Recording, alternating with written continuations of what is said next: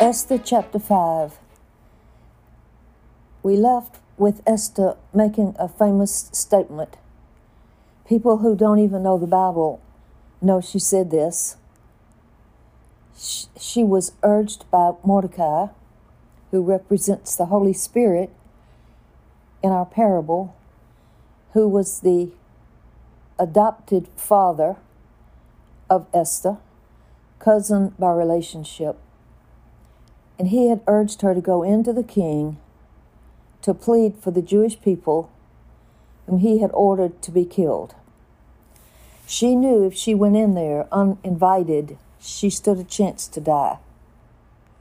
And I love the fact that Mordecai said, if you don't go and talk to him, somebody will. I love that because none of us should ever think we're the only person God could use to accomplish his goals.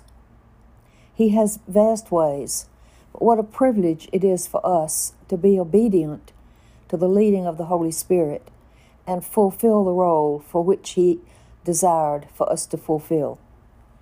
And so Esther in chapter 5, on the third day, that's significant because when you see the third day mentioned in the Bible, it always refers to the resurrection. Jesus hung on the cross 3 days and then he rose from the dead. Esther had called all the people in her court to fast and pray for 3 days. When those days ended, she put on her royal apparel. She stood in the inner court of the king's house against the king's house, and the king sat upon the throne in the royal house against the gate. I'm reading in chapter 5 and verse 2, and it was so. When the king saw Esther the queen standing in the court, that she obtained favor in his sight, the king held out to Esther the golden scepter that was in his hand. So Esther drew near and touched the top of the scepter. That is so fascinating to me, that when the king looked upon her, his heart was warm. And we must remember the parable as we go through this story that is true, that Esther represents the spirit of man. And until she became his queen, his spirit was empty. We have a soul and a spirit, and sometimes we don't understand the difference. But the spirit of man was made for the residence of God, and we ignore it. We don't know what it's all about. But until Christ takes his place in our heart through the Holy Spirit, there's an emptiness and a restlessness that man experiences. And we seek to fulfill it through many, many good causes, but it never satisfies us. Because as Pascal, the great French physicist, once said, in the heart of every man is a God-shaped vacuum, and that vacuum cannot be filled by anything created, but by God made known through Jesus Christ. And that vacuum is the Spirit. We have an old sin nature that never leaves us. I used to wonder why, when Christ came into my life, he didn't get rid of the old sin nature. But it's because if I didn't have that always tugging at me, I would be so proud and haughty because I could accomplish what goals God set for me by myself. And I believe that he has kept the old sin nature there to show us that we can be weak and we give in to the lusts of the flesh. And we need the power of the Spirit of God to defeat that. And I love it that when the Spirit comes in, it's just a warm, wonderful feeling. It's a feeling of satisfaction. And as I see here, the king just looked at Esther, who represents that spirit, and he loved her, and he yielded to her, and he appreciated her. And then the king said to her in verse 3, "What will you have, Queen Esther? What do you want, Esther? What is your request?" And then look what he said. "It shall be given unto thee, even to the half of the kingdom." He loved her so much that he was willing to give her anything she wanted, even to the half of his vast 128 province kingdom. And Esther's answer is a real shock. I had to work hard to understand what is going on here. But I did understand it. And it's very exciting to me, especially in the time in which we live, and the confusion that exists in our country due to evil. And then Esther answered, if it seems good to the king, let the king and Haman, that's the old sin nature, come this day into the banquet that I have prepared for him.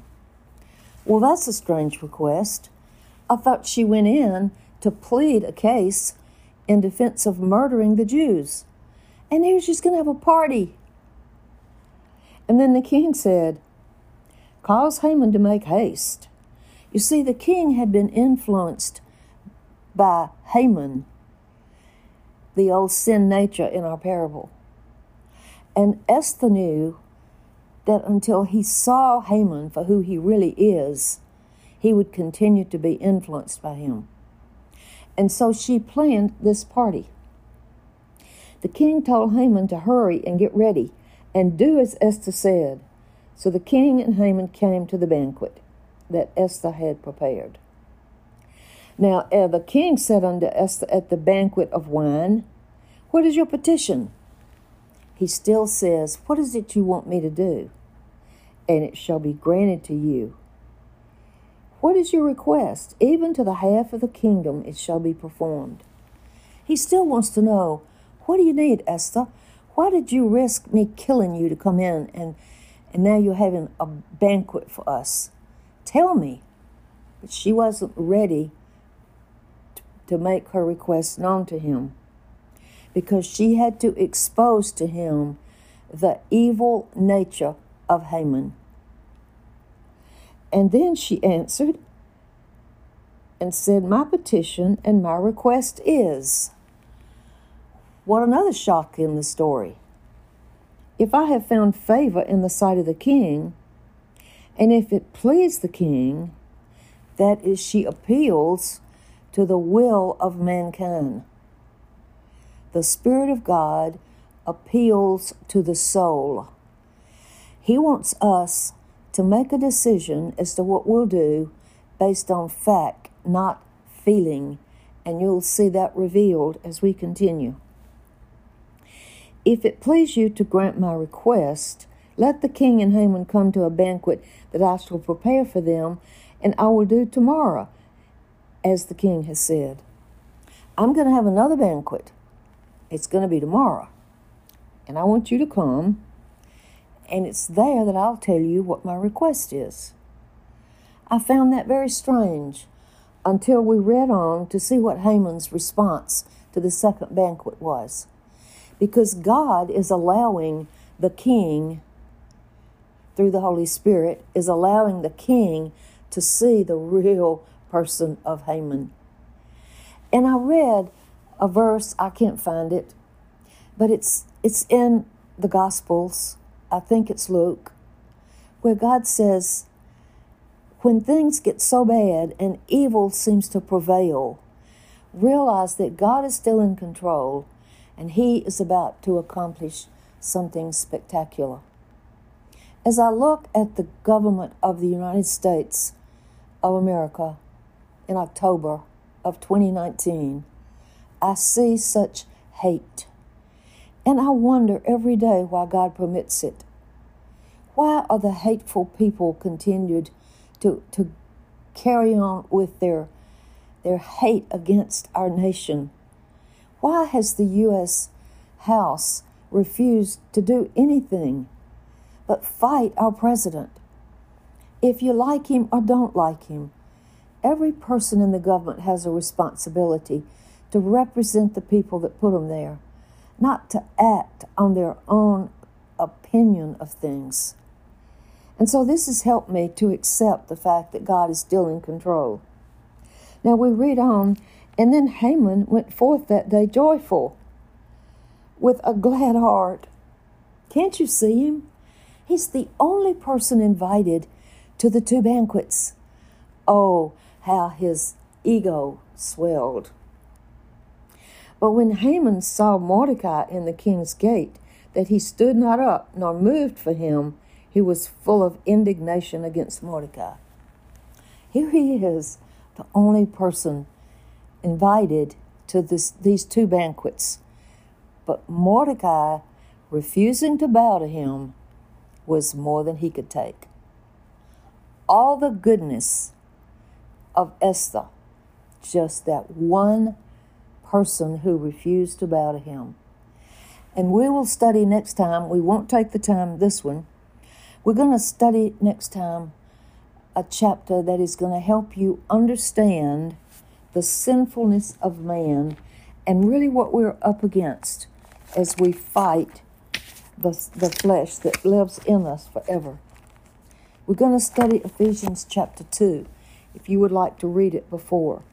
But in this episode, I want to continue and finish the chapter, because I want you to see what all this did to Haman, and realize that when people come up and glorify you and tell you how wonderful you are, it's such a temptation to just strut as a rooster struts.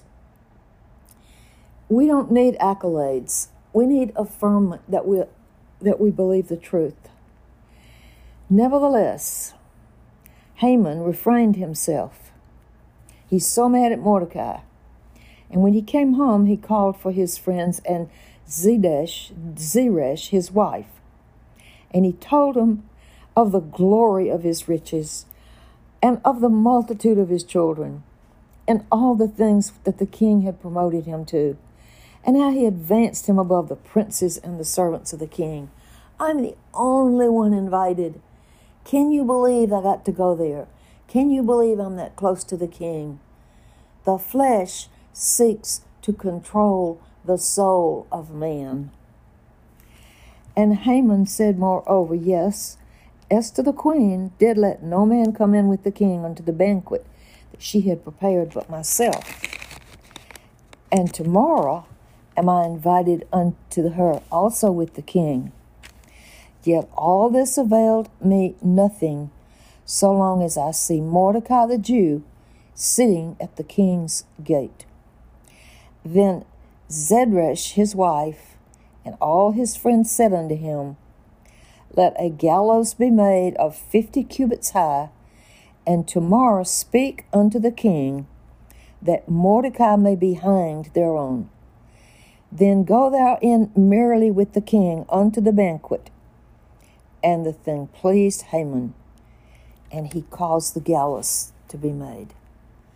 Now he is so excited. He's finally going to get rid of this rebel, this man who sits there and refuses to bow before him. Thank you for listening. God bless you, and share this with others.